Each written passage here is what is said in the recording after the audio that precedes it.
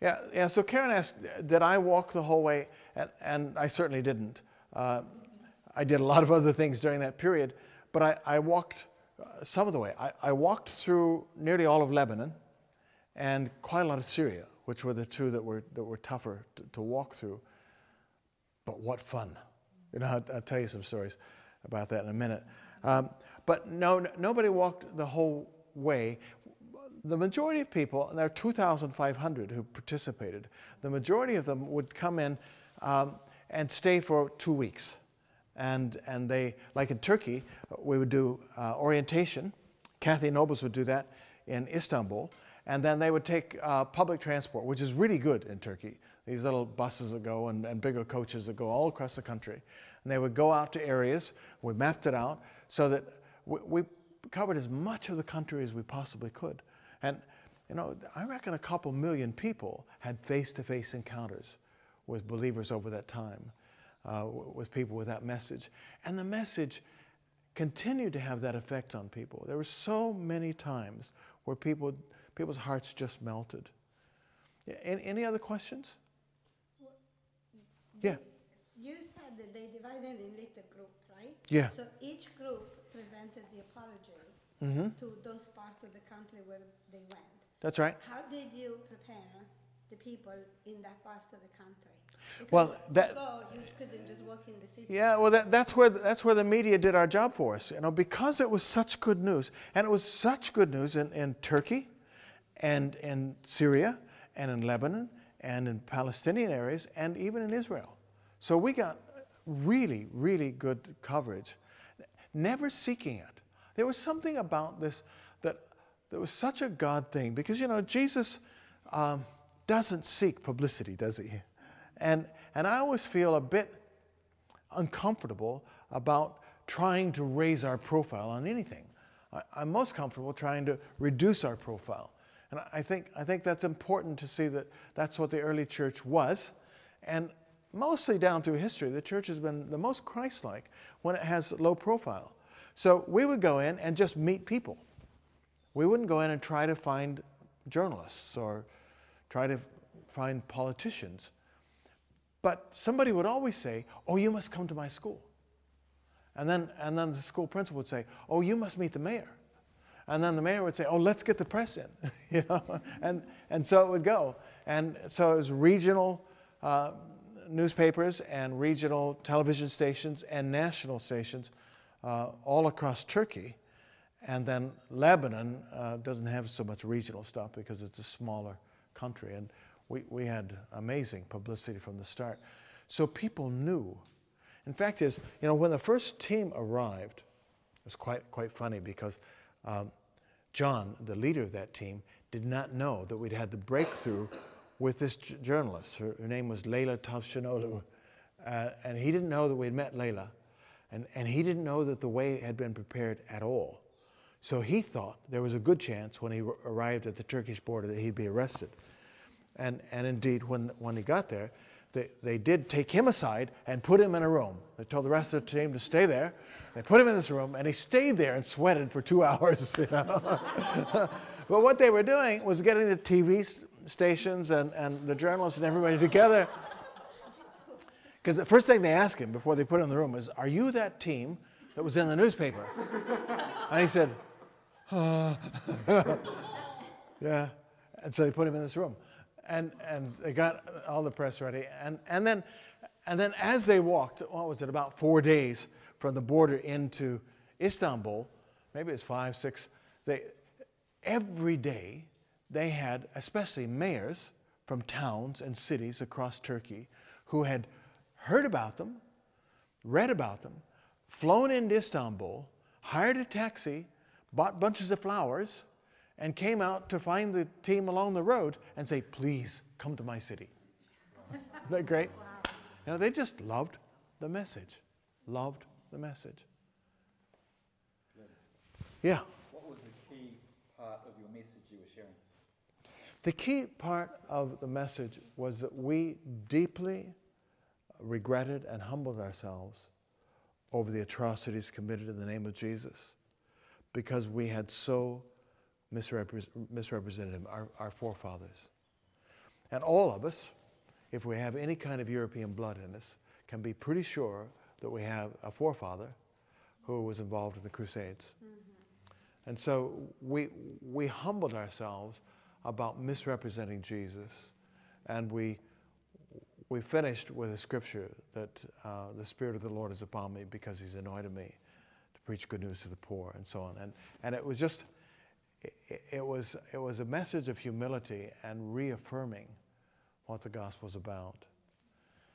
And the amazing thing is that oftentimes that was read even from the mosques and from the minarets, over the microphones. One of the things that you find is that the Holy Spirit works in ways that we don't expect, at least that I don't expect. I always just kind of had this idea that if somebody wasn't out there telling people about Jesus in an overt proclamation way, then they were sitting in complete darkness. But the Holy Spirit works in lots of ways. And places where I didn't expect to find any signs of the truth. We often found what Jesus referred to when He sent His disciples out as men of peace. I remember going into, I can't be very explicit with this one, but I went into one of those places. Do you know about the whirling dervishes? Have you seen those? These guys that, they're a particular sect of Islam. They're called the Mevlanis. And Mevlana was a 12th century or 13th century poet. And his message was so much like Jesus. It was love your enemies and all. And he had a lot of followers. And one of the things he did was try to kind of escape his body and the sensory world by twirling. You can't do it here. You twist your knee. But, they put on these long robes with weights, lead weights in the hems, and they twirl. And the robes stand out like this. Have you seen it? Have you ever seen that? And they'll go round and round about a circle a second. So revolution a second, and sometimes in the annual major event, they'll go on for 12 hours. Now, I defy anybody in this room to go on for a minute. A revolution a second. Yeah? So, I'm a sort of typical evangelical, Pentecostal, charismatic, whatever, and I'm aware of the spiritual world and demonic and all that, and I look at that and I think, demonic. So I went to one of these Mevlani meetings in a cave. I thought, oh man.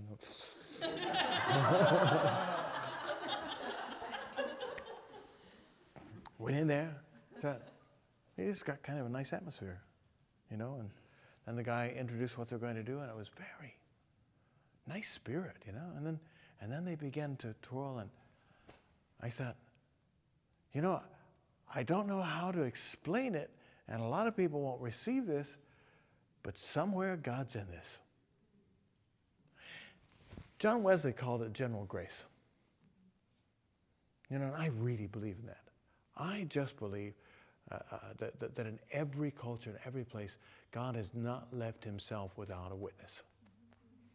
If you've ever read Don Richardson's books, Peace Child and Eternity in Their Hearts, he takes that theme up, and so does Bruchko, or For This Cross I'll Kill You. So, wonderful pioneer missionaries in our time have found that. They get somewhere, and if they're respectful of the people and looking for echoes of God's message in their culture, they're there. There's truth to build on. And it's like that guy that I told you about in Antakya, the Alevi. There's a lot to build on there. And when we went on down into Lebanon, we found the same thing. We found that there were people there who, although they were Muslim, and in some case very high-ranking Muslims, they had come to understand so much about Jesus. And some of them were followers of Jesus. And as has been said earlier this week, for them to change their identity and call themselves Christians is to change their whole tribal, cultural, everything identity, and it's to alienate themselves from their families and everybody they know, and actually, in most cases, to close the door on any ongoing influence to the people whom they are closest to. And so many of them, that's what is called an insider movement, many of them don't change their identity. They don't take on Christian names. They keep their name. They continue to relate to the people that their family and everybody else that they've known all their lives. But they seek to follow Jesus. Not easy to work it out. And there are all kinds of problems associated with it. But we ran into a lot of people like that. I asked one elderly man, a really influential man in a very dangerous part of Lebanon, one who'd be associated with terrorist groups. I asked him, well, he made a comment after I'd made the formal apology. You know, we do this little speech and they could read the apology, in that case in Arabic. And he got up and said, what you're doing is so wonderful because you are restoring the meaning of the cross. And the Crusaders distorted it, made it into a military symbol and a symbol of hate and pain. And you have restored its true meaning, which is a symbol of the Lamb of God who died to take away the sins of the world. I thought, what? What did he say? You know, now he was saying it through an interpreter, and the interpreter wasn't really very good. So I thought, mistake. But I got with him afterwards, and there was another guy there who was a very good interpreter, and we were conversing together through this interpreter. I said, I'm sorry, I think there may have been a mistake in the translation. This is what I think, this is what your translator said. Did you mean to say that? And he said, yes. I said, oh, well, how long have you believed this? And he said, oh, many years. I said, how did this come about? Well, I went to Damascus when I was young, and I saw a film about Jesus, and I thought, that's the way I want to be. And so I got a Bible, and I read about Jesus, and I try to be like him. And I said, oh, so you believe that Jesus did die on the cross for us and rose again? He said, absolutely. So I said, you know, a lot of your fellow Muslims dismiss that because they think that the early disciples or later generations of disciples changed the scriptures. And the scriptures, the original scriptures, really show that Judas died. And I said, what would you say to that? And he got quite irate, and he said, you tell them to prove it. They can't prove it. Oh, all right. Wow, you know, that's unexpected. So, you know, when we go out in God's world, God's there. Yeah? And you see evidence of that everywhere. Let me tell you another story. We went into Syria. You know, it's such a tragedy to see what's happened in Syria. I love Syria and what it was like, and you know the wonderful atmosphere in some of the monasteries and convents there. People have been worshiping the Lord Jesus for, you know, ever since about the year 90 or 100, 110, worshiping, and there's just a fantastic atmosphere in many of those places. Went to one place, one of these towns that was recently taken back by the government forces. It was taken by the opposition forces, and all the Christians were, many of them killed, and others imprisoned, and others forcibly converted, and now it's been taken back by the government. Wonderful place called Malula. And Malula is very distinguished because it's one of only 2 towns in the world where they still speak New Testament Aramaic daily. Oh, wow. It's a really interesting place. Great atmosphere. I don't have time to tell you the whole story about it's a fascinating story, but I went to this convent. They called it a monastery, but it was all nuns.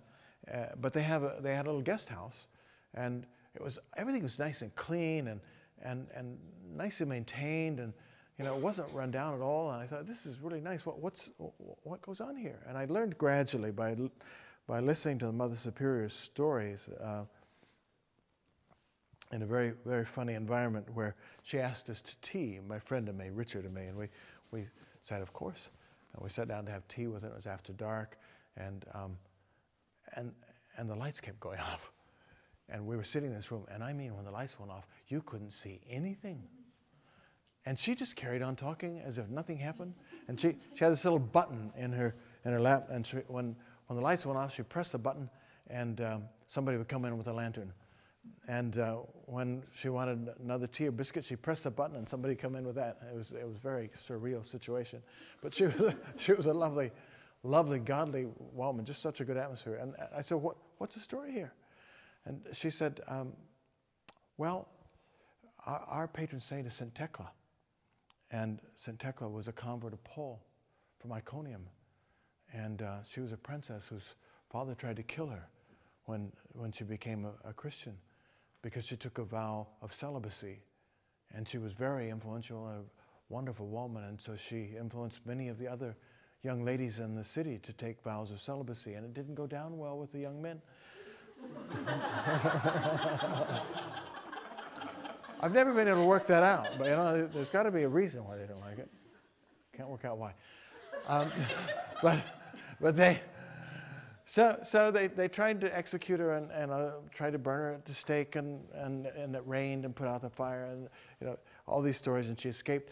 And when she finally was fleeing down to Damascus, and people right behind her trying to kill her, she was on these cliffs, and the Lord opened a fissure in the cliff that she could walk down through, and the others couldn't get through it. And it is at the base of a cliff, and there's a fissure in it, and so she lived there, and she lived in this cave, apparently, to start with. The most amazing cave. Back in the recess of the cave, like 20 feet back, was a little pool of water, spring in it. And in the pool of water, in the spring, is planted a grapevine. Back in the dark bits of the cave. And it grows up and out along the roof with no leaves or anything, and out to the light, where it springs out into leaves and grapes. Wow. I can't work out how that happened. And they have an anointing from God for life. So the reason why they are prosperous, or were prosperous, I think the buildings have been destroyed in the Civil War now, but they were so prosperous is because wealthy Muslim Arabs would come from all over the Gulf area, especially if they were barren. If a couple were barren, they would come, get prayer by these nuns, and they would conceive and have babies, and then they would send money back. Amazing, huh? So it's all these things that God has been doing as a witness to himself in the places where you would least expect it. Well, I'll have to tell you one other story and then wrap up with July 15th, 1999. But as we started getting towards Jerusalem, in the Palestinian areas, we were so well received. There was a bit less enthusiasm in the Jewish areas because the Crusades are not so central to them. But still, there was a good reception. We read newspapers and all. But everything in Palestine and Israel is controversial. And we became controversial. And it was the last thing we wanted to do.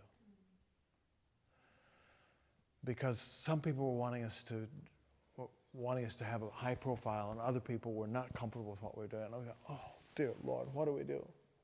What do we do? And we met together in a hotel room in Ramallah. And we said, Lord, we don't need publicity. You don't need publicity. We came to just meet ordinary people. So we just lay all this down. We don't need to meet with dignitaries. We don't need to make a big splash. We just want to meet with people. So because we'd started thinking, because everywhere we went, mayors would come out and meet us, and the TV cameras and all the rest. We started expecting it. And that can be seductive. I've got a lot of sympathy for people who have high-profile ministries and get carried away with themselves. Because it can be really seductive when everybody wants to interview you, and you know. And so we went in our little hotel room and we said, Lord, we just lay all that down. Well, we'd already had a meeting set up where the Christians, led by this Catholic priest from Bethlehem, and the Muslims, led by the senior legal lawyer, the legal expert in Jerusalem, were both coming. And we were trying to just pave the way by meeting with these guys. And from that prayer meeting, I went downstairs, and the lawyer was there, and he's now the senior man in Jerusalem. I saw him again recently. Saw him. I never really got to know him. I don't mean to say that I conversed with him. But he was already there, and he was quite gracious about it. And I was in the lobby of the hotel. We were meeting downstairs, and a man came in with a clerical collar on, and he was so angry. And he was looking for whoever was in charge. That was me. So I said, yeah, it's me. And he said, what do you think you're doing? Do you realize how much you put us at risk? Do you realize how? And it was just awful.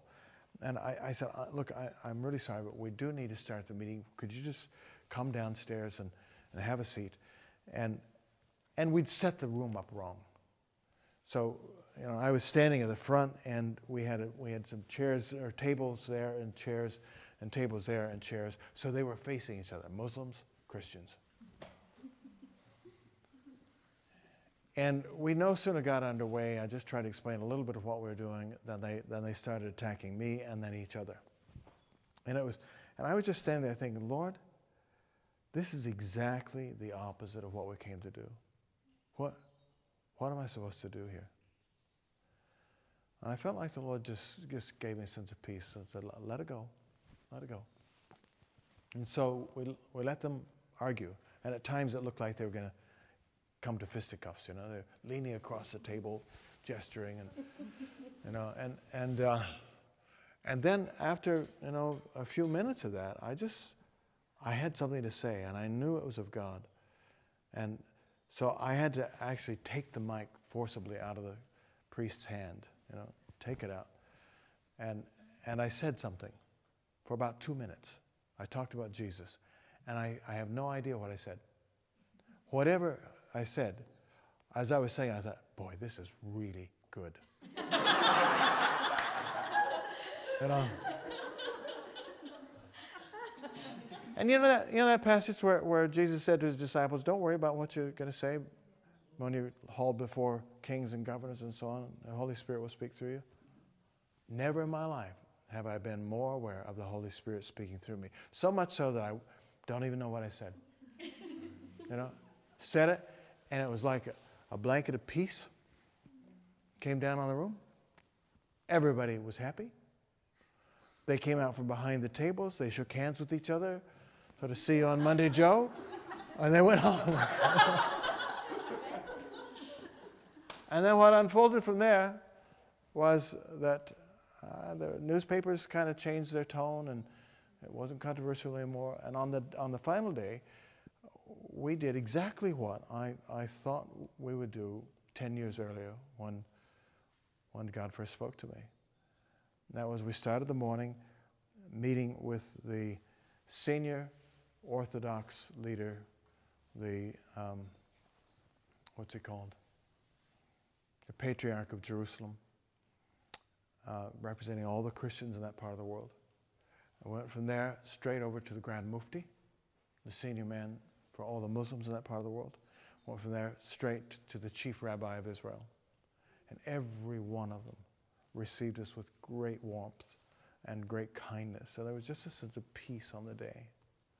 And when that was all done, then I went and did a BBC World Service interview that they'd requested. And when that was done, I had this wonderful sense in the taxi on the Jaffa Road of the Holy Spirit saying, well done. It's a great feeling. Obey Jesus. There are many rewards. Good. Thanks for listening.